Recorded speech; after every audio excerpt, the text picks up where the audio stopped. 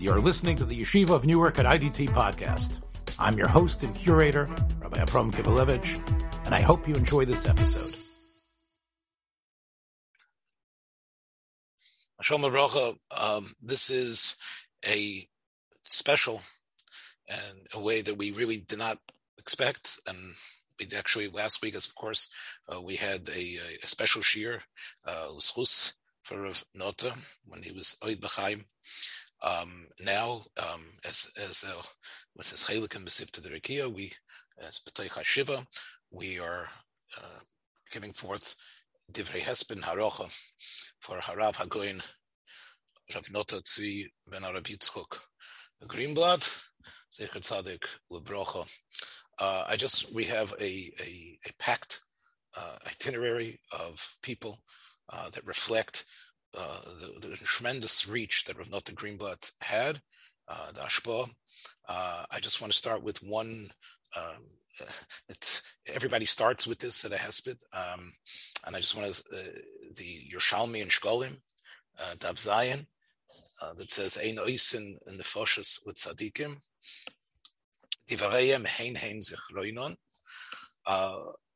I at my mother's Levaya, when Rav Nota was there, and I said something about that Nakuda, about nefoshes. What does that mean? Nefoshes u'tzadikim. Because I was asking, why is it that we call a matzeva a nefesh? Why do we call it a nefesh? Nefesh seems to be something that's as a chiyus inside of a person. It animates them. Why do we call a matzeva a nefesh? And I wanted to suggest that the idea of nefesh was a power that spreads, an idea that actually moves through something, is called nefesh. And I brought a raya from my bar mitzvah parsha, the only parsha I know out of Lane, which is Parsha Sazria, where it talks about fosa hanega, that the pei, although it's a sin, but pei shin is the idea of something moving, something that goes from where it is and goes further. And of course, the nefesh, which we say is inside of us, is really this energy that moves throughout the body. And I wanted to say that that's the same idea of a matzeva, where the matzeva is, in a way, extends out, as opposed to its siyun, where it's just a slight notice where the mess is. The nefesh indicates something grandiose, something that, as you can see, the matzeva pushes itself up, and that's the reason why.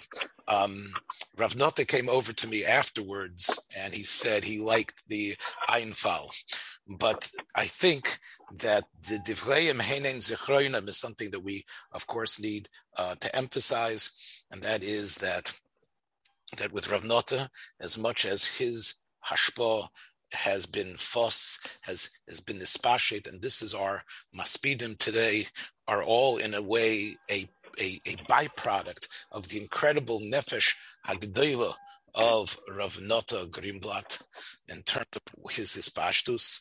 But I think that what we can say is that the divrei Rav Nota themselves are really hein zichroinov, the words mamish of Rav Nota, the words that still resonate within us, not so much the Teitzah, but really Rav Nota's Torah, Rav Nota's oistruks, the things that Rav Nota said and taught us that live within us. And I think that all the four maspidim, and Rabbi Meils as well, are going to be able to reflect that. Obviously, as we're going to get weiter, but I think today is a day to emphasize on Divrei Devorav of Rav Nota Biatzmai. So we're going to start with Rabbi Tzvi Holland, who had a tremendous shimush with Rav Nota as the Rosh Kollel in Phoenix, and from there he has become mefursim as a Masader Gittin, and of course a Boki and Kashrus. Rabbi Holland, if you would please, and again I would ask everyone to mute during when each one is speaking. So, Rabbi Kibalevich, thank you for the opportunity. I as I told you when we discussed this, I have to nachmach Rebel Feinstein. I'm not. I don't think that I can imagine that I'm right to say Hespen or not. It's not. It's unimaginable. He was so many different things to so many different people. I have a tiny microscopic slice that I saw, but like the Gemara says about the Rabbi, we don't even have to wait Shloshim Yom because Moshe Yeshiva al Kivra. That probably is that's probably the biggest hesped we could send him is to say over his Torah, and that's what you asked me to do instead of trying to say hesped. I'll share a ma'aseh that really is a hesped. The ma'aseh itself is a hesped. I think the letter I got was dated in Tafshin Ayin, which already is about, I guess, more than 12 years ago. So it happened before Hanukkah in Tafshin Ayin. Nata was in Phoenix for a get, and those who know, Nata knew everything about Gittin. He knew everything about Gittin. And he always seemed to be so ready to give an answer to anything, never afraid, never, especially if you weren't a big Talmud Chacham, you figured that, he was one of those rabbis. He knew what to say to the person, whether he was right or wrong. He knew what to say to the person. But this Meiser shook me. We had a Meiser. We had many Gittin. He was always in a rush, coming, going. He was, as he showed up, he left. And while he was coming and going, we had a few Gittin in between. And the last get, which was like very close to the time he had to leave for the airport, we noticed after the get was given over, the Baal was still sitting in front of us, that one of the Eidim had not said that he signed L'Shma L'Shem Gerush. Means that the normal way we write a get is that everybody who does a Maisa, you write the get, you sign the get, you make a statement in front of everybody that what you're doing is done L'Shma of the Megarush, L'Shma for the Miskareshes and L'Shem Gerush. And he didn't do it. And Reb Nata, who, was always running at high speed in many different directions, came to a complete and total halt. And he stopped. He completely stopped. And he stopped, and he looked at the man, and he says, "Sir," he says, "I don't want you to be nervous. I don't want you to pay me. And I'm not going to give you a certificate for the get right now. When I send you the certificate, then you'll pay me." He says, "I have a question that I'm sure is fine, but I can't give you the certificate yet." He says, "You'll pay me then. Have a good day. You could trust me. My name is Rabbi Greenblatt." He sent the guy on his way. He looked at us and he said, "Listen, it's a shayla, it's a problem. I'm traveling. And when you travel, you're not miyushav. When you're not miyushav, you shouldn't paskin a shayla. So I can't paskin the shayla." I was dumbfounded. Couldn't believe that he would. First of all, I didn't know there was such a thing that he had to be miyushav to paskin a shayla. I mean, he never had any trouble paskin any shaylas. But you saw he had a tremendous yiras shamayim. So there was a little bit of time available. So I pulled out an Aruch HaShulchan. The cheshivas that I have for the Aruch HaShulchan, the vast majority of it I learned from Reb Nata. And I showed him a mefurish Aruch HaShulchan that I thought should be a support that you don't need to say. He says it mefurish in Simchas Lamed Aleph. He says that if the Baal was mitzavet to sign the Shema L'Shem Gerush, and the Eidim were there, and the Eidim said that they would do so, that you could assume that's what they did. It's already not a stum, and the Nata wasn't happy with that. Okay, so he left. And we were very bothered by this Maisa, like this guy was, really wanted to get things over with, excuse the pun. So I found that Chuvas Chasim Sofer in Even HaEzer Siman, and some Sofer is making in a case that seemed to be much, much worse. And I sent it to him in a fax. And not as he was wont to do, if he got lucky, he took the letter that I sent him, and he wrote a tshuva about this and another Indian. Shaila, I asked him previously that he mixed together with this, must have been on his head. And he sent the fax. We sent for Nata, it was a pretty organized letter that he sent back. And you could show it to Bavam if you want to show it to the people over here. Not to himself. He writes me an answer. Baruch Hashem Gimel Chanukah Tov Shinayin Baderech, meaning that was his mitzias. Somehow he was miyoshev. I imagine he did this on the plane. I'll tell you b'kitzur what it says there. Everybody wants it to, you could post it on the chat or something like that. It's no great secret. So he writes over there, he says, he writes, of course, nice honorifics, make us feel good.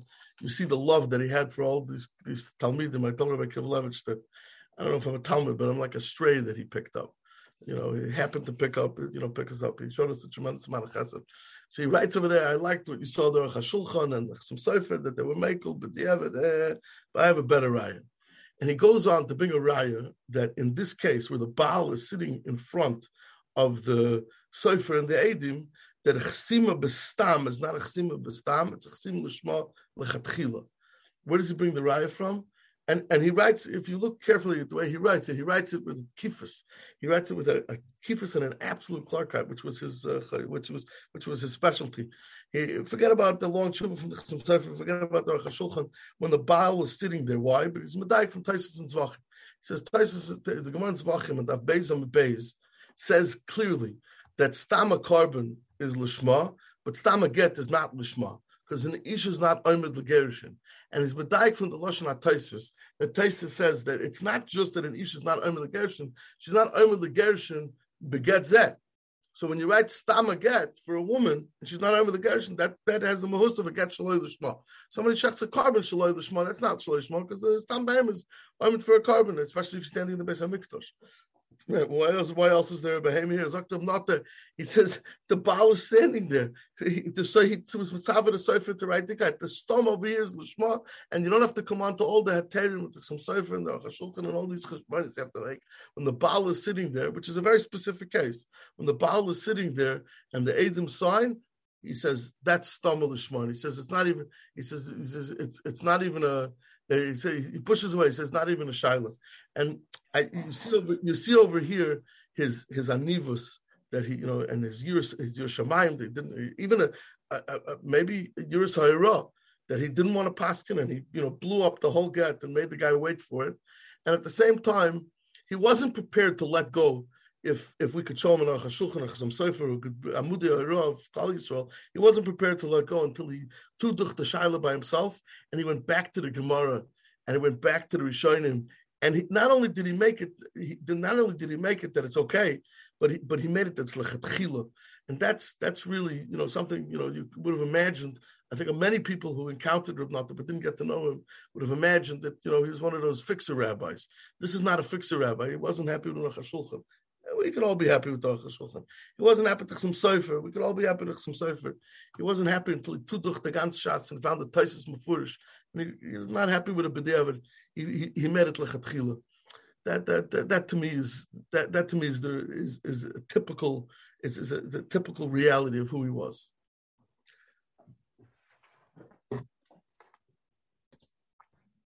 Full Chiddush, really reflective of Rav Nata's greatness. We now have the schus, the Rav of Kal Amechod in San Jose, and the Bay Area Moyo par excellence, a Machabel Nasiach of Nasar Nasiach Bechukecha that was zeicha to be referred to by Rav Nata in his brilliant masterpiece Kereach Soda as Harav Agoin Yedidi, and his Akdama to Rabbi Leibowitz's Sefer Chayodam. You can see the warmth and the chshivas Rav Nata had. Rav Nata always encouraged all young talent to step up and to be a beacon of Torah, to walk in his ways. It's a big kavod, especially to take a cold call and to come and be part of the hesped. Harav Agoin Rav Avi. I already said Aryeh. Rav Avi Leibowitz. Aryeh is my brother. Yes, I know. Yeah. So thank you very much for this opportunity. First of all, when you call me Moel par excellence, it just reminds me that I once mentioned to Rav Nata, Rav Nata, you were a Moel. How many years were you doing Mila for? So I remember Rav Nata said, at the beginning, he used to travel a lot to do Bris Mila. I was a good Moel. I wouldn't say I was the best Moel, but I was a good Moel. So I don't know if I would say I was par excellence, but anyway. Before I start, what I wanted to, that's in same ice. I have to look at the dates to know whether mine was first or his was first. But we wrote a get, also same issue. The aides forgot to say that he's signing the Shmo L'Shem Gerishin, and the situation was I wrote the get, And then the 8 signed it. Rav Nata was there. I used to write one, he used to write one, whatever. But this one I wrote, so the Baal was gone already. And the 8 signed Lishmo. It did not say he was signing Lishmo L'Shem Gerushin. The difference in the Maisa is that the Baal wasn't there. It was a get b'shlichus. And after we realized that the 8 signed before saying Lishmo L'Shem Gerushin, Rav Nata started say, it could be, it's a shayla mezuyaf mitocho, and started carrying on that it might not be a kosher get bichlal. And he said, you have to write over the get. I said, I have a shiur to give. So it ends up he gave the shiur, I wrote over the get, but he insisted the get be written over. Because I told him I can't write over the get unless you give the shiur in my place. No problem. He gave a shiur in my place. That was nothing for him. When Rav Nata walked into a room, he had an infectious personality. Those of us who know Rav Nata, we're connected to him because it takes 2 seconds. He walks into a room, the whole room is infused with Rav Nata's personality and his mices and his mannerisms and the way he relates to people, in his warmth. I want to share with you something in his Sefer Kireach Sadeh, because I know Rav Nata held in his Sefer. I once said to Rav Nata, a Sefer on Chumash. It's like when you go to a world-class magician, you say, show me a trick, and he does a card trick. You want to see something more than that. You have tshuvas, like a Sefer on Chumash. So he's like, people have to know Chumash is also Torah. So that's Rav Nata really did hold of a Sefer. And he even told me, I don't remember who he was saying. He said, so a Rosh Hashiva saw his Sefer, and he says, a Sefer like this had not been written in 100 years. A Sefer on Chumash like this. So Rav Nata was very proud of his Sefer. If you ever look at Rav Nata's Sefer for a drasha, you're wasting your time, because either it's a technicality in how the Rashbam argues on the Ibn Ezra and teaching a word, some very dry point, or it's going to be a maracha in Kachim, or a maracha on Kriyas HaTorah on something, nothing that Balabatim want to hear, and not necessarily the most inspiring. But Rav Nata held that this Sefer was chashuv, and it really was it is an extremely chashuv Sefer. Rav Nata considered Chumash Rashi to be a limud gomer. One of Rav Nata's talmidim, Yoshua Winchell, who was part of the Chabura that was by him in Memphis for that year, told me that between Mincha and Mariv on every Shabbos, Rav Nata would sit down in his 80s and 90s. It was 90s already. He would sit down with a balabas. I mean, this must have been going on for decades, and the balabas would have a difficult time getting through the Rashi. Rav Nata would just sit there patiently listening to him read the Rashi, teach the Rashi, and move weiter. It didn't have to be a Seder in Igros Moshe in the Gemara. Even Chumash Rashi, Rav Nata held to be extremely chashuv and important. So I want to share with you something from Rav Nata's Sefer, and I'm going to add a little bit of nuance to it. But basically, the structure is certainly Rav Nata's. There's a pasuk in this week's parsha, mitzvah in this week's parsha, where it talks about Neta Ravai. The Torah tells us, "B'shana haravias yia kol piryo kodesh hilulim laHashem," that in the 4th year, Kol Piryo, the Neta Ravai, is Kodesh Hilulim LaHashem. Rav Nata is saying, what does it mean? It's LaHashem.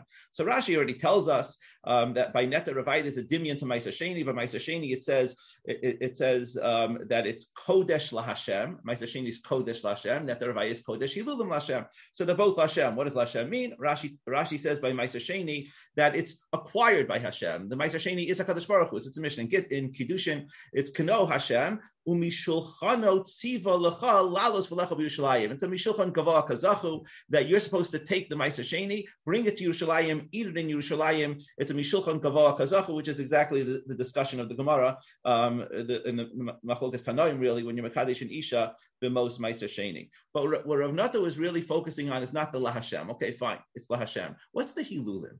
What does it mean, Kodesh Hilulim LaHashem? Uncle says Hilulim is like a shvach. Uncle says when we say that it's a Kodesh Hilulim LaHashem, Uncle says that it is a Kodesh Tushbachan Kadam Hashem. It's a shvach. It's a praise to Hashem. What's the shvach to Hashem? What is the shvach? So Rashi says like this. Rashi on this week's parsha, V'davar zeh hilulim Hashem. Who this is a hilulim Hashem. Shenoso sham. You carry up the Ma'aser Sheni up to Yerushalayim. Lahalel u'lishabeach l'shamayim, to praise, to give halal and shvach to Shamayim. So Rav Nata says that what's Rashi trying to tell us? What Rashi's trying to tell us is the ikar kiyum mitzvahs Ma'aser Sheni itself is a shvach LaHashem. The kiyum of the mitzvah Ma'aser Sheni is a shvach to HaKadosh Baruch Hu. Rav Nata says, but we don't find like a tofes miyuchad. We don't find a din of kriyas ahala like the Ramban talks about the Mishnah even when they ate the korban pesach, brought the korban pesach. We don't find that there's a special thing you're supposed to say to give a shvach Hashem when you bring the ma'aser sheni. So where is it? Where is that shvach? If Lule Divrei Rav Nata, I would have said that it could be that the pshat is that etzem bringing of the Ma'aser Sheni is a shvach l'Hashem, like a harabayis biyadenu. The bringing of the Ma'aser Sheni is saying we're zochet to Yerushalayim. We have a place that we could bring the Ma'aser Sheni to. It would remind me of. There's a Chuvas Harash in the context of Sipur Yetzias Mitzrayim where he says, how come we don't make a bracha? Famous kasha, Ma'aser Nisim deals with it, others. The Rush says that the reason we don't make a bracha on Sipur Yetzias Mitzrayim is that the mitzvah doesn't have to be done b'dibur, the Rush says. The Rush says, Shetiva HaKadosh Baruch Hu lasos ha'maaseh, Hashem commanded us to do the Achilas HaPesach, Achilas Matzah, Marar, Umitoch Kach Anu Zochin Yetzias Mitzrayim. It's the Maisim that we're doing. That is the Sipur Yetzias Mitzrayim. It doesn't have to be Haggadah B'Peh. So I would have said that that's a pshat over here also. The shvach is the bringing the Ma'aser Sheni to Yerushalayim. Rav Nata didn't go with that approach. Rav Nata held that, no, it's something in the bracha. What bracha are you making? Where are you making a bracha? So he cites the Torah's Kohanim, where the Torah's Kohanim says, on Kodesh Hilulim Lashem, Melamed Shetu'unin Bracha Lefaneha Ulachareha, that the Ma'aser Sheni requires a bracha before and after. The Ma'aser Sheni requires a bracha Rishona, a bracha Achrona, a Birchas Hanenin. That's the bracha that the Torah Kohanim is talking about. We know that the Gemara in the beginning of Ketzim Mevarchin tries to use this pasuk as a makar for Birchas Hanenin. The Gemara rejects it, but Rav Nata tainas in his sefer that it could be that even though we end up saying that the Birchas Hanenin is only derabanan, and we end up rejecting the what the Gemara tries to do in Meseches Brachas, but when you're bringing Ma'aser Sheni, it could be that it's a kiyum shel Torah. It could be it's a kiyum of a doraisa to make the bori pri ha'etz, whatever it is that you're making on the Ma'aser Sheni, to make the bori min mezonos, hamotzi lechem min haaretz, whatever you're making on the Ma'aser Sheni, the birchas hamazon. Anyways, the but even the bracha rishona, it would be like a kiyum of a d'oraisa. That's what Rav Nata wants to suggest, that the kodesh hilulim Hashem is that when you bring the Ma'aser Sheni, what you bring, the bracha that you're making is a halal. The bracha that you're making is a shvach Hashem and has a makar in the Torah as well. And with this, Rav Nata wanted to explain something very interesting, that in the nusach of the Al Hamichya, the Al Haaretz Al Peros that we say. So we first recognize what we ate. We first recognize the shvach Hashem, and then we have a bakasha. Rachem Hashem Elokeinu al Yisrael Amecha v'al Yerushalayim Yirecha u'v'nei Yerushalayim etc. V'haleinu l'socha v'samcheinu b'vinyanav v'nochal mipiryav v'nispa mituva u'nevarecha le'beklusha v'tara. We're asking Hashem for all these things. We're asking Hashem to be able to go up to Yerushalayim, build Yerushalayim, go up to Yerushalayim and eat the fruits in Yerushalayim. What does that have to do with anything? What does eating the fruits in Yerushalayim have to do with this bracha? What does it mean? B'kedusha v'tara. To eat a b'kedusha v'tara, you're eating fruits. What's eating fruits b'kedusha v'tara? What's the pshat in this nusach that we say for the Al Hamichya? So Rav Nata explains that he thinks that the pshat in this is, the whole mentioning of Yerushalayim is not so pashut over here. Why are we mentioning Yerushalayim? It's about Peiros Haaretz. People might be familiar. The Rambam, there's a Tyson Yavot. So Rav Nata was questioning, what does Kedushas Yerushalayim have to do with the nusach of the Al Hamichya? And what he explains is like this. He thinks that what we're asking HaKadosh Baruch Hu is for the ability to go back to Eretz Yisrael and to be able to have Yerushalayim b'binyanav aleinu l'socha, to be able to eat the peiros of Ma'aser Sheni and Neta Ravai, b'kedusha u'v'tara, b'kedushas haguf, b'taras hamakom. Why would you talk about kedusha v'tara if you're just talking about peiros haaretz, peiros of Eretz Yisrael? What you're talking about is Ma'aser Sheni, and that's what you're asking HaKadosh Baruch Hu, not just to restore the kedushas haaretz, but to restore the kedushas Yerushalayim. That's a different kedusha. It's a kedusha of Mukefes Choma. It's a kedusha of Yerushalayim and Harabayis. It's a whole different type of kedusha, and that's what we're asking HaKadosh Baruch Hu for. Rachem Hashem Elokeinu al Yisrael Amecha, to be able to build Yerushalayim and to be able to eat the peiros of not just Eretz Yisrael, but the peiros of Yerushalayim. What are the peiros of Yerushalayim? The fruits that we take up, Ma'aser Sheni v'Neta Ravai, up to Yerushalayim. And Rav Nata quotes, we'll end with this point, Rav Nata quotes from his son, Rav Yankel in Memphis, and he says that the language that we use, this is a question that Torah Tamima also asks and leaves B'tzorach Iyun Rav in the Torah Tamima. He says, the language that we use is reminiscent of the Gemara of Sof Perek Hamid the Sota, where the Gemara says, Moshe Rabbeinu wanted to go into Eretz Yisrael. He needed to eat the fruits of Eretz Yisrael to be to get the benefit of Eretz Yisrael. Yet what do we do? This is what we're asking HaKadosh Baruch Hu for.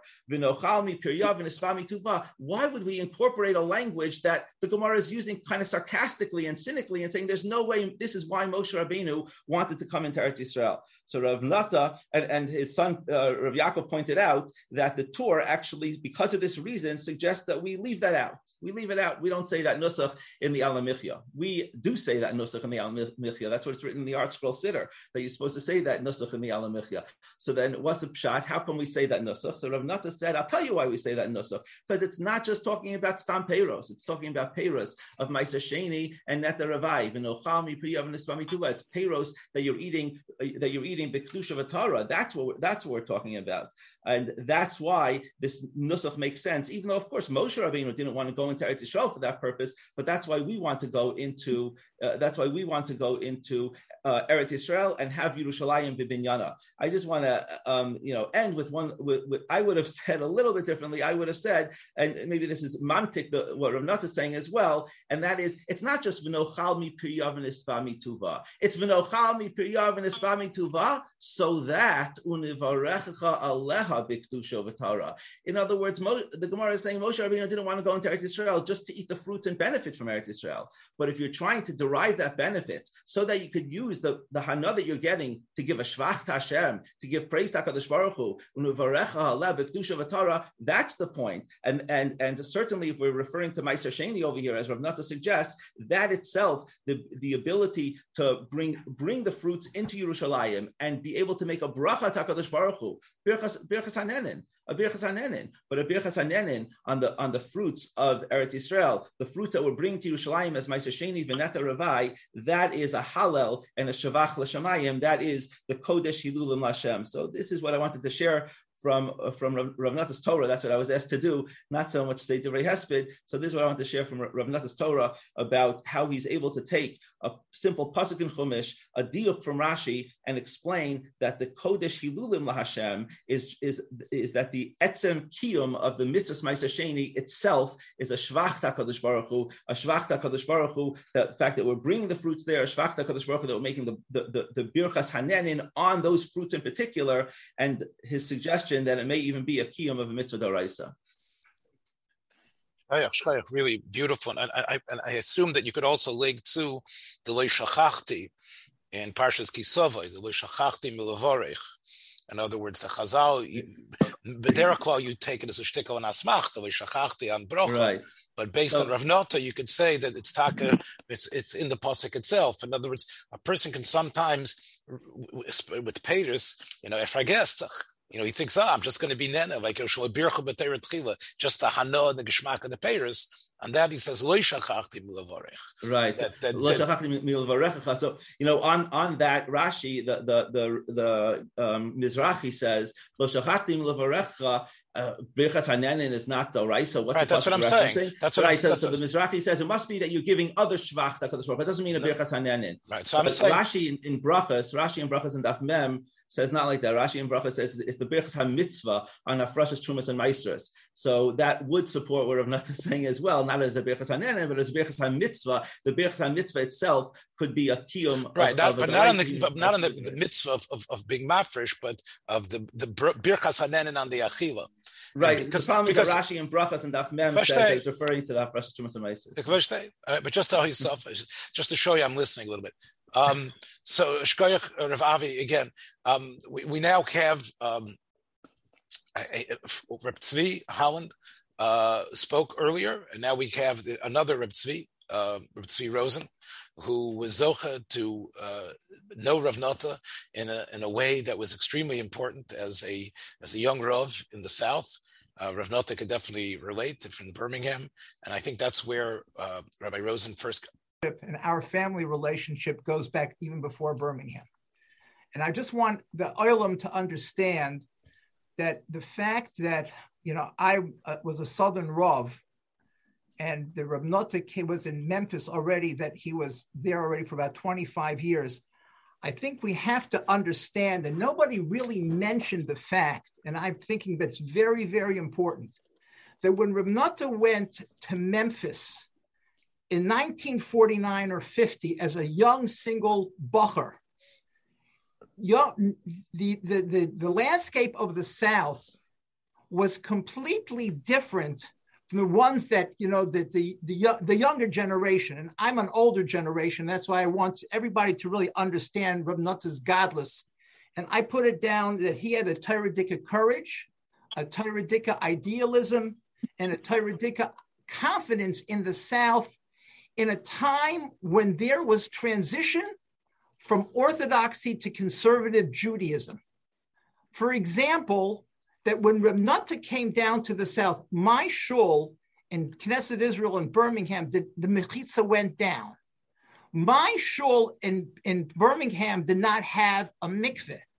Everything went from the north side to the more modernish side, and it was a situation that even Manny Feldman shul in Atlanta didn't have a mechitza. He went without a mechitza. Reb Notek came down as being that lone voice at that time to become the most incredible, if I have to say, icon of the South. Now that's what happened. And now I have a Sad Harashava with Reb Notek in that I was also born in Washington, D.C. a few years later.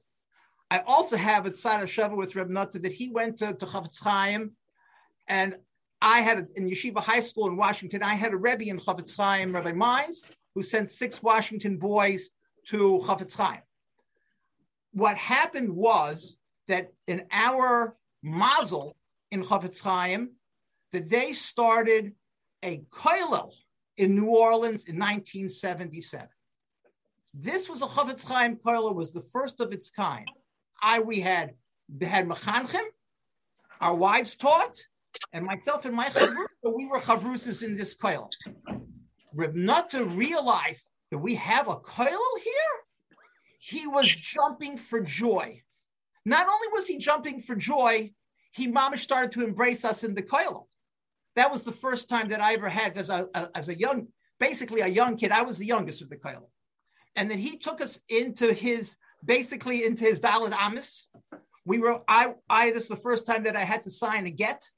And he was very happy that with my first name, which is Tzvi, das ist then good. Aber, was ist der Tates Nomen? I said, Yeshaya Pinchas Halevi. Oh, yeah. Reb Notek really had heart conniptions that I wouldn't want to go ahead and to ruin the get. I would also say that what astounded me, because when we learned Yidden in New York and we'd go to see an RCA, Rabbi Schwartz, Oliver Shalom, that went ahead and was Masada a get. And then I went through a whole different type of a standard reading of script. Reb Notek had no script. Reb Notek came and what is the Miskaria? Maybe your name is Barbara. Maybe your name is Babs. He would go ahead and he would control the whole show. That everything was Baal Peh, but he was masterful. And he was masterful. And I said he was so proud of Yankel's had a thing that he made a get with, that he was able to score the paper and have all the shuras there, and he was so happy about it. But this is what we did in New Orleans. I also started to get it the last year in New Orleans. After I got smicha from Yeshiva, I gave a chabura, and the guys went to Reb Notek to get smicha. Reb Notek gave three of the Yungalite from the kollel smicha, and they were able to go ahead and to take that with them and to become Marbitzei Torah. So this was what happened in New Orleans. Then I answered an ad in the Jewish press, and that ad turned out to be a reality of going to Birmingham, Alabama. But by that time already, Birmingham, Alabama had a mechitza. I put in a second one, but that was Reb Notek was at that OU convention. He was very part of the OU then for that. Reb Notek built my mikveh in Birmingham, and the second day that I came to Birmingham, mamish the second day, we landed on a Sunday. Come on Monday, Rabbi Rosen, meet me at Sunnyland Refinery, 10th and 31st Street. Goodbye. Hang up the phone. I didn't know where 10th and 31st was. I didn't realize there was a north side. There was a south side. Rabbi Greenblatt took me under his wings. And for the next 7 years, my Balabatim asked me, why do you call 901-767-2263 so often? They said, why do you call Rabbi Greenblatt so often? Because Rabbi Greenblatt was really part of our life. And I wanted to share some of the things that in terms of the if I will call it the Piskei Halacha of the day-to-day that Reb Nata gave me in Hadroch and a lot more. But it's very interesting to understand that Reb Nata understood the South. The very first thing that Reb Nata told me when I first came there was that you have to take 1 year and you have to see what's happening with your predecessor, and then you'll go step by step. The first thing that happened is that they gave a hechsher in town to a treif nukish, a Jewish storekeeper. And they sold tarfis and open on Shabbos and this, and they would sell the chalas there. It's like, Rabbi Greenblatt, I don't know what to do. So Rabbi Greenblatt came down to me and, in his inimitable style, spoke to the balabas, and he tried to explain me what happens in the store. And this is where the milchiks, and this is where the parv. And Rabbi Nata goes and open up the oven and sees this treifna roast beef cooking in that oven. And goes, oh, this is the parv, So I said, what are you supposed to do? Rabbi Nata gave me a whole big a ma'arocha of how to go ahead and to go kasher. Make a wall, make a separate room, have to go ahead, take trays. He was the first one that they say nowadays that you drill holes into the trays to be so you won't have a bilbul between milchiks and parv and wire each one on each side. Go ahead and have separate things. And guess Kachave, the balabas listened to everything that Reb Nata had to say, except for one thing. Reb Nata told me, in order for you to be able to establish a mirsis, geh in mitmacht, go in the middle of the night, knock on the door. And I tell you, you have black workers there. You can go from the old movies, if anybody remembers what movies are. I did it. Reb Nata built the mikveh. Reb Nata built the mikveh, but when I came, I wanted to see, I don't have any shimush in mikvahs. So it happens to be that the balabas, one guy had a builder, and the balabas did what was kind of crazy. He went, instead of taking the swivel to go ahead and so that they would run the water from the roof into the bore, because it was a simple hashaka mikveh. He came in and he made a tea. He made a tea thing. Basically, he made all of the water there would be that he made it into a kli. So it was basically he passed the bore. But this is why I have my limudim from Reb Nata. We went ahead, and in the mikveh one time I told the Schwartz, we one time had a situation in the middle of the night that I had a truck that came in with 120 hanging quarters from Dubuque, Iowa. That was going into Miami, Florida, one of these busser places. However, they say, Rabbi, my time is running out. What am I supposed to do? I go in and I said, it's the first time that I saw a 15-footer by 42-foot truck with 120 hanging quarters in there, and I have a little garden hose. I said, this is So I called him, Rabbi Greenblatt, what am I supposed to do? Get him to a truck stop, or to a fire station. So I said, a truck stop I didn't know, but a fire station in Mountain Brook, Alabama, I did know. I said, this is Rabbi Rosen from Montevallo Road. I need to be able to kosherize some meat. Can I come down to the fire station in the middle of the night? They said, no, Rabbi, but I tell you what I'm going to do. We're going to send you a fire truck and the fire with the firemen. And they had wide angle hose. Rabbi Greenblatt said, make them fill up that truck so the thing will run from outside the truck. And that thing, those guys were spraying in that meat up and down from one port to the other port. And I still remember that truck coming out, and you see all the fats and all the Wasser. This is geese from the truck that's coming out. But what am I supposed to do? This is what Rabbi Nata told me to do. That's the way we did it. So one time we did it. The truckers liked me. That one time the trucker calls me from a snowstorm in Nebraska and says, Rabbi, my time is running up. Can you bless me the meat over the phone? That I can't do. One thing that Reb Nata did and that can really show how he was how he was so stark in the way that he held the South stark. I drove him one time to Atlanta, and it was said I started my Rabbonis in this basically the same time as Elon Feldman in Atlanta, and Slatus from Savannah started 2 years later, but all of them were the old time Rabbonim. Rab Nata was Eish Lahava, Nish Kein Gior. Gior is Geferlach.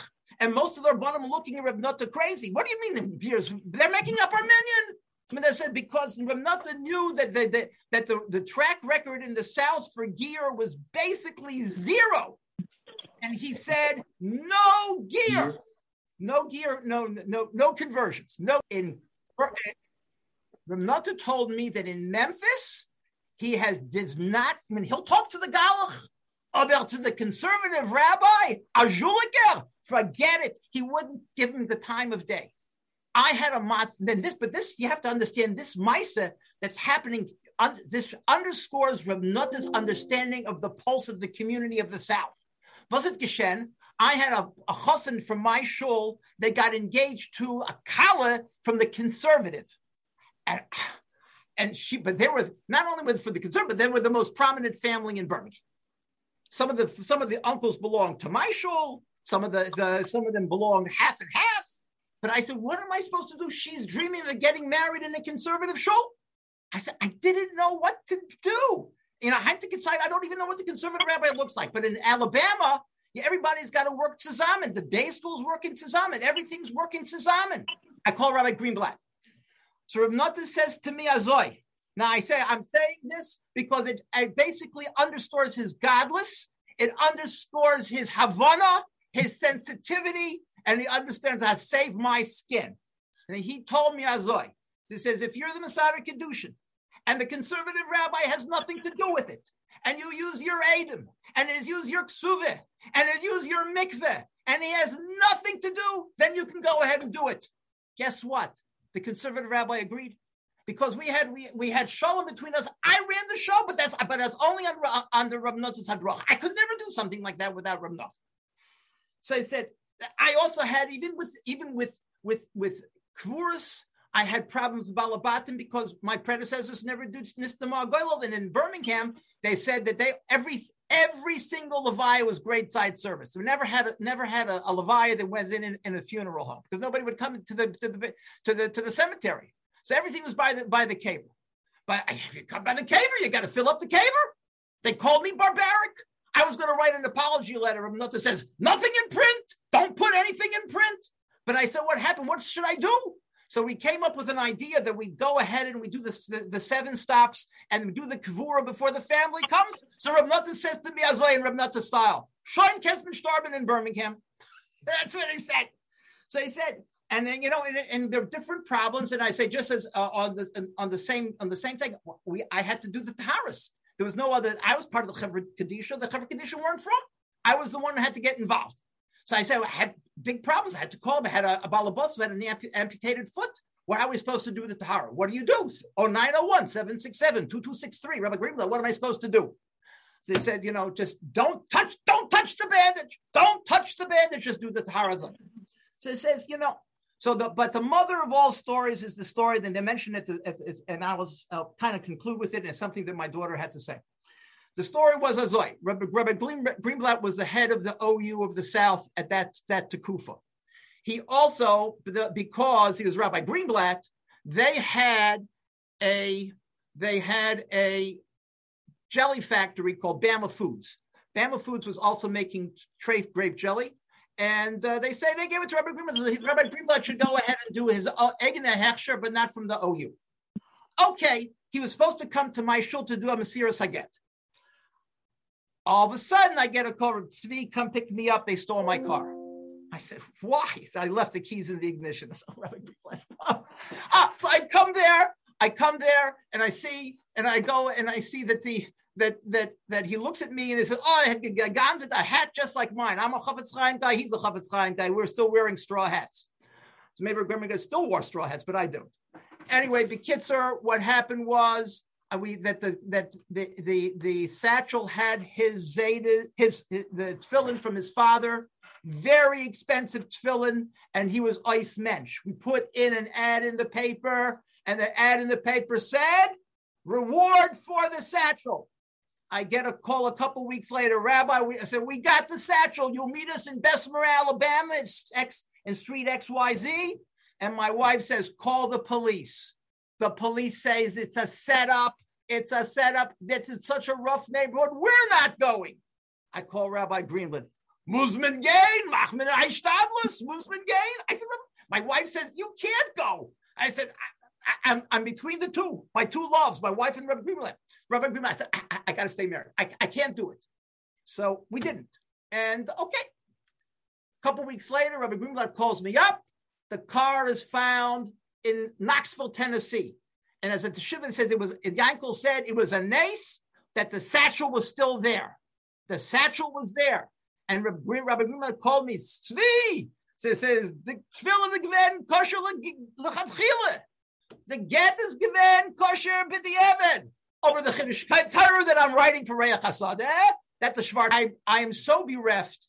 But my daughter, and this is Mrs. Pesach Friedman, this is who remembers Rabbi Greenblatt from being a little girl. And she says, Rabbi Greenblatt told my wife, she says, "I've slept in many beds and over, but I've never slept in a canopy bed before." And that was my daughter's bed. So I asked, Yael called me as I was coming back, and he said, "What are your zechroinus?" And Yael says, "He was our Rav, he was our mentor, he was our Gadol. We revered him, and our loss is really deep." Yehei Zichron Baruch. Shkoyach, Tzvi, Mamish, Dvorev, Mamish Heimem, Zichroinov, and we have also with us Rav Michael Zilberman, who I had the tzchus to be connected with in the Beis Din of America, and he will give the last official hesped here. Rav Michael, thank you so much for joining us. Thank you, Rabbi Kivelevitz. I feel totally inadequate in this crowd to even begin to talk about Rav Nata. Number one, my relationship with him is nowhere near the relationship of the other people I've spoken, other people I see on the phone, other colleagues from the world of Batei Din. I see they're members of the family as well. But Rabbi Kivelevitz insisted that I speak, Ein Mesarvin L'Gadol, so I will do my best to say a few words that hopefully will be of benefit to the to those assembled. I've been at the Beis Din of America for the last 15 years or so. Even before I started working at the Beis Din, I heard about the legend of Rav Nata, but I only had the opportunity to get to know him mostly over the phone, a few times in person, during those years I was at the Beis Din until he slowed down the last few years. Rav Nata was always accessible. He always answered his phone wherever he was, even as surprising as it might have been to me. Why are you answering the phone? You're in the middle of XYZ. Always answer the phone. And always, if we needed a get to be delivered anywhere, Arba Kanfas Aretz, it was always that he'd be there the next week, if not sooner. Over the last number of years, we had a few conferences from Misadrei Gittin, Chicago and New York. Some of the people on the Zoom here attended. Rav Nata, who had told me that he generally did not attend rabbinic conventions that much, came to a couple of our sessions. He was excited to participate, and we all benefited from hearing from him. I don't think there was anyone in the history of humanity who was kaveya more mekomos for the writing of Gittin than Rav Nata did in his decades traveling the length and breadth of the United States to help people with Gittin and many other matters. I would just mention, I want to focus on one. Kivelevitz asked me to talk about some Torah. There's one tshuva that I want to talk about a little bit, but I would just be makdim that at one of the conferences that we had, the Rav Nata participated in our office. He began by telling the story that when the Chavetz Chaim spoke at the Knesset Gedolah for the Aguda, he began by saying, I don't know why people be mechabit me so much. Maybe it's because I'm older than everyone else. Maybe it's because I'm a Kohen. So Rav Nata said in his typically self-deprecating way that I don't know why you want to hear what I have to say, but maybe it's because I'm a little bit older. But having the opportunity to reflect being in that position.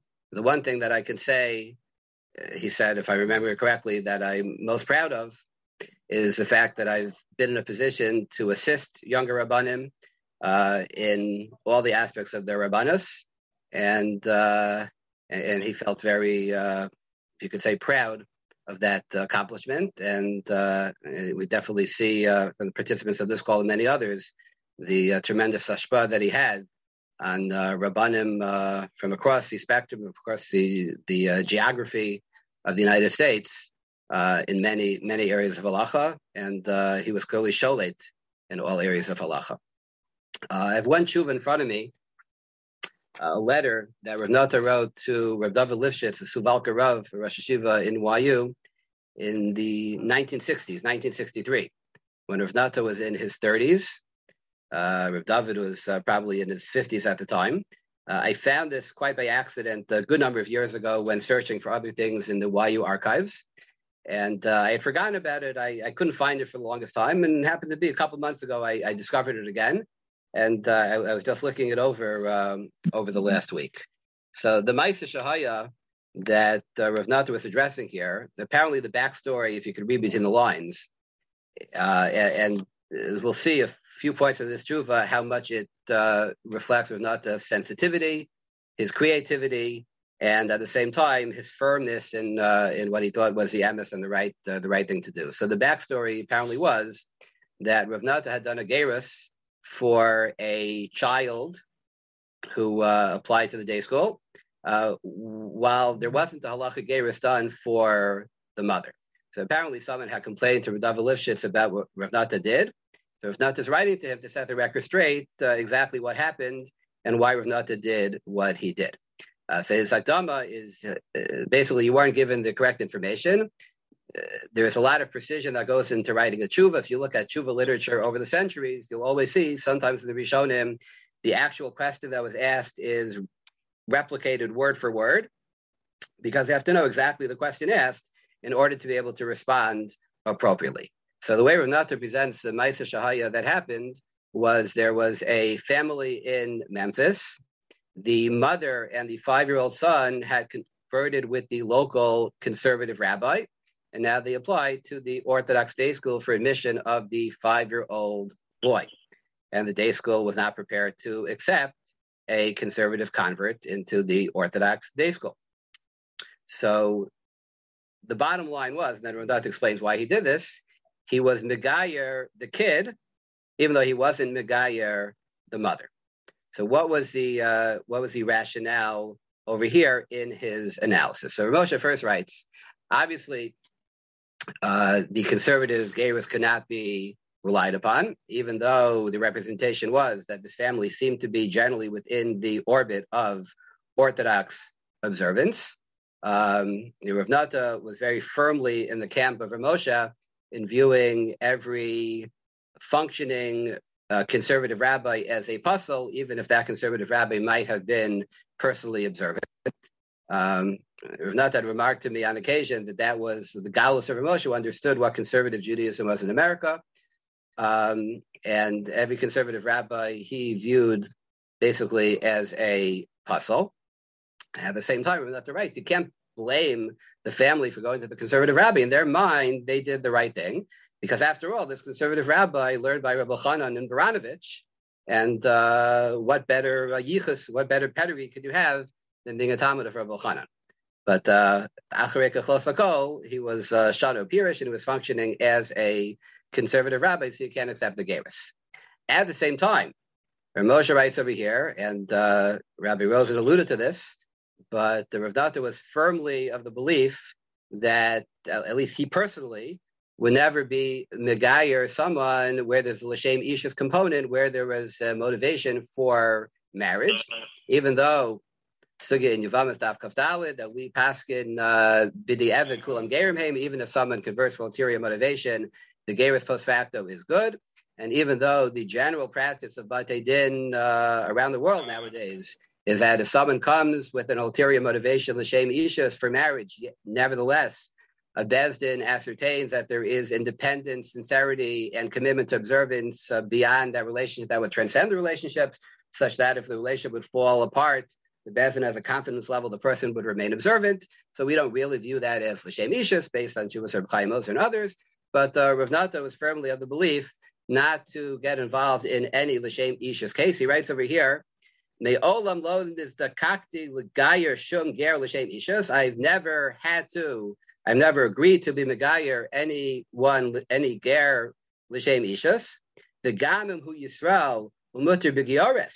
Even if we're talking about a non-Jewish woman who's involved with a Jewish guy who's allowed to marry a giores, he's not a Kohen. Even there, I wouldn't be megayer L'Shem Ishus.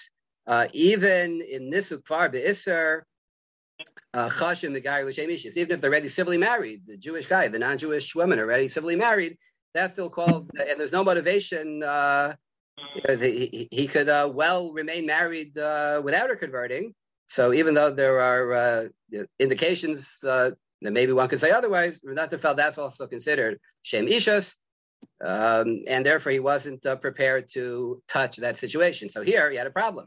The mother converted conservative, the kid converted conservative. He wasn't prepared to be Megayer the mother because Bishite wouldn't be Megayer anyone L'Shem Ishus. But the home is basically an observant home, and the child is going to be raised in an observant home, and potentially live an observant lifestyle and go into Orthodox day school. So Renata felt under those circumstances, he was comfortable being Megayer the child.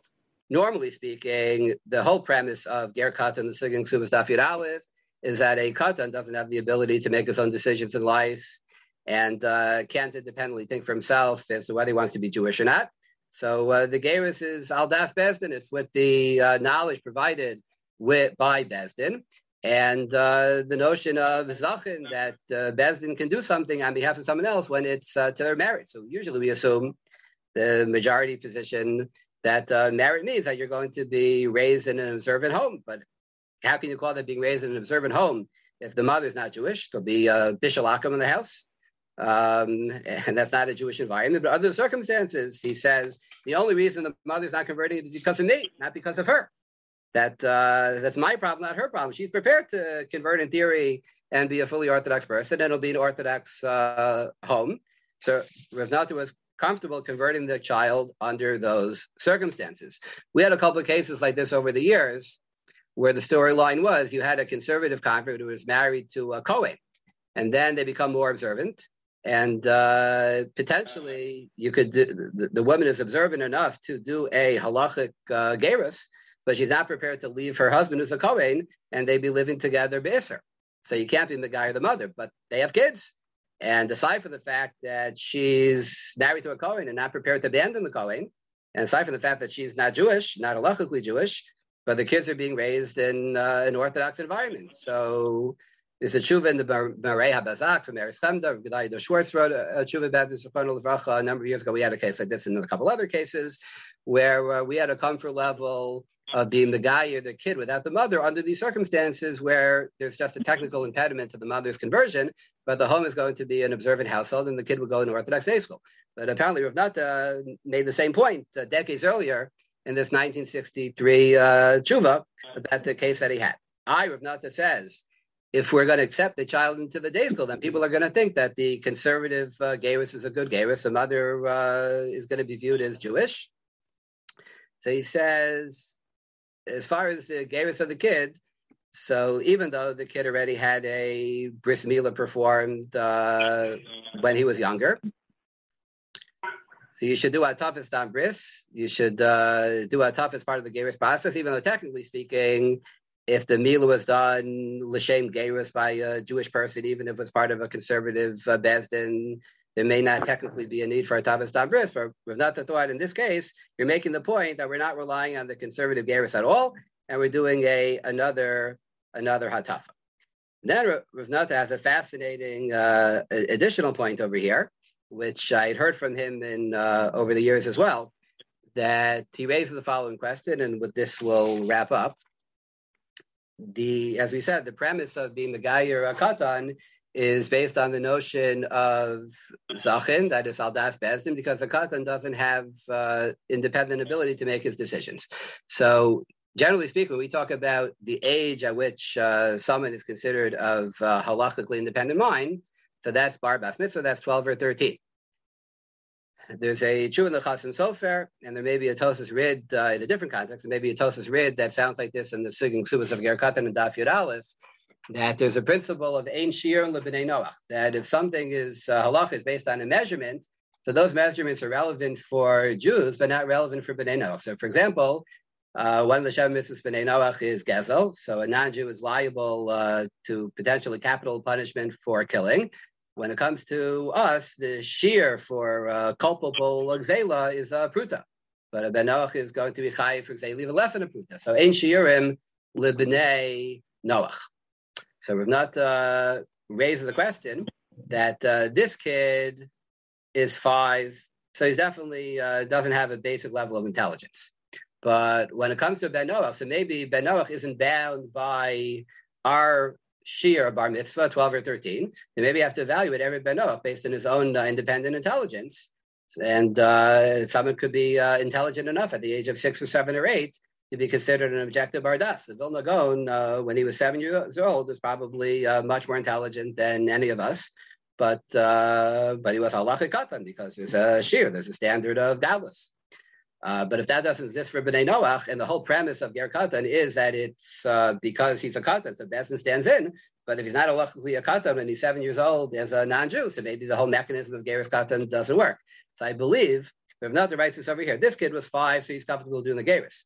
But he was hesitant to do a Geras on a Katan a little bit older than that, if someone's 8, 9, 10 years old.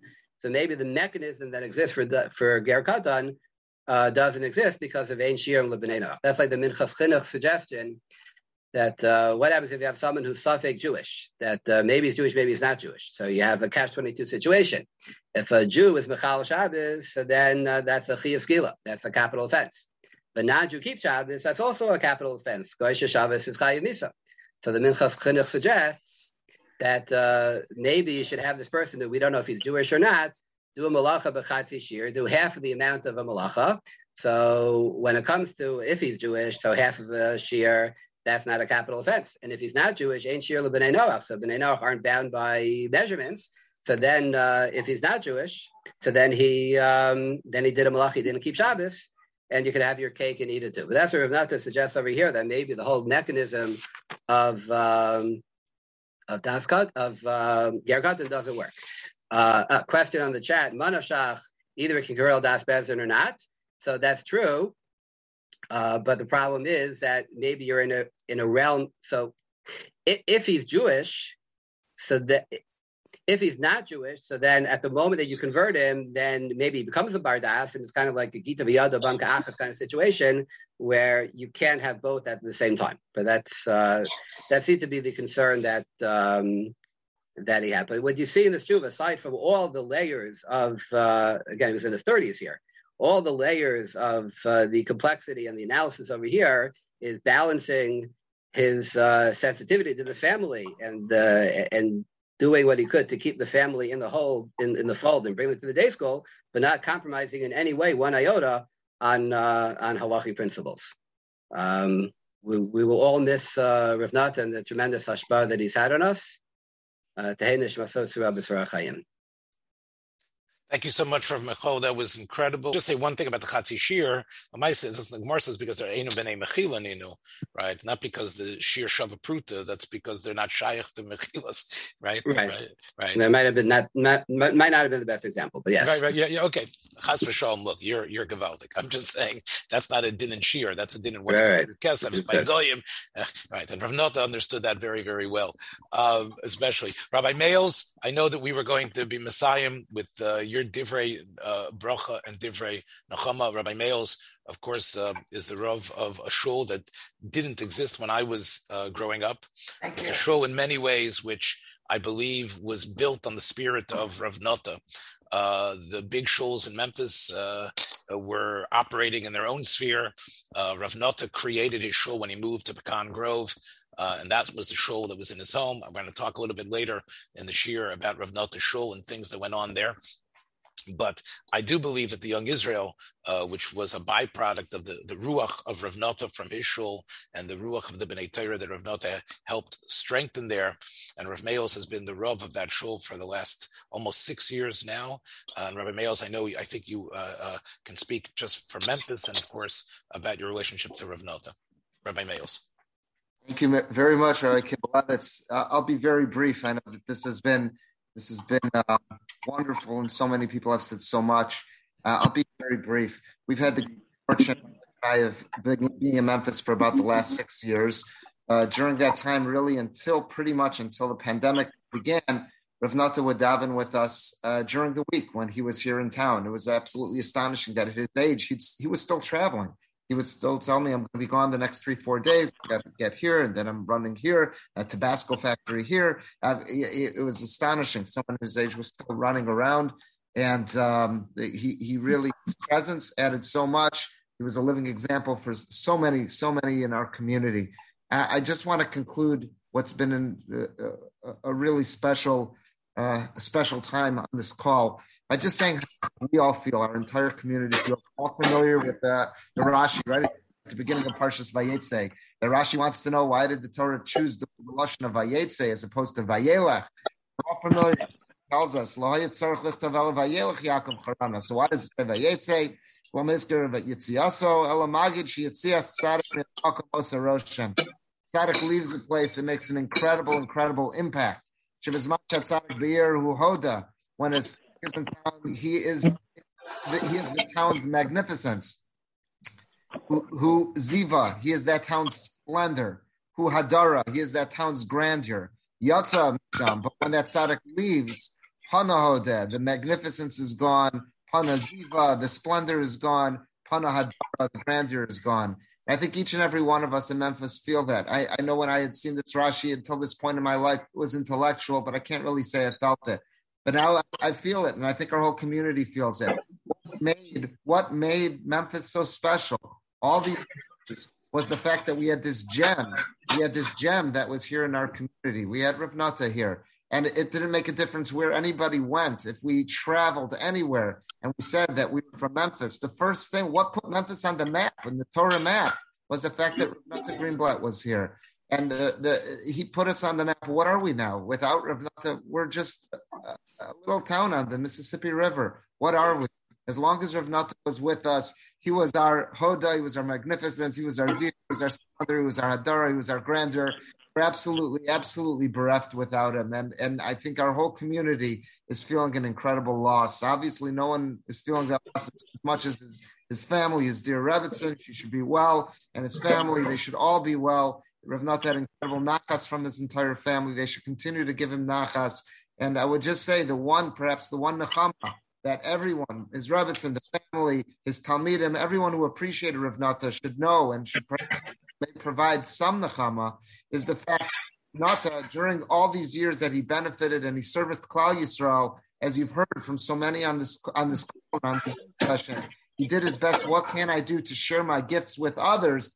Teach others some of the tools of the trade so that they'll be able to carry on. And there are people around the country who are Mesadrei Gittin, who are Molim, who are kashrus experts, who are building Erevin, building mikvot, and they're able to say what they learned from Rav Nota, how he taught them, how he trained them, how he taught them so many, whether it was halacha, whether it's practical, dealing with the contractors, some very practical ideas. He benefited so many, and even though he's not with us, he has entrusted so much of his knowledge to people would be faithful to their service to Klal Yisrael. So while nobody could replace Rav Nota, it was absolutely irreplaceable. He did us all the chesed by making certain that in some capacity he could pass along some of his knowledge, some of that wisdom, some of that practical know-how to others, so his impact could continue to be felt in our world.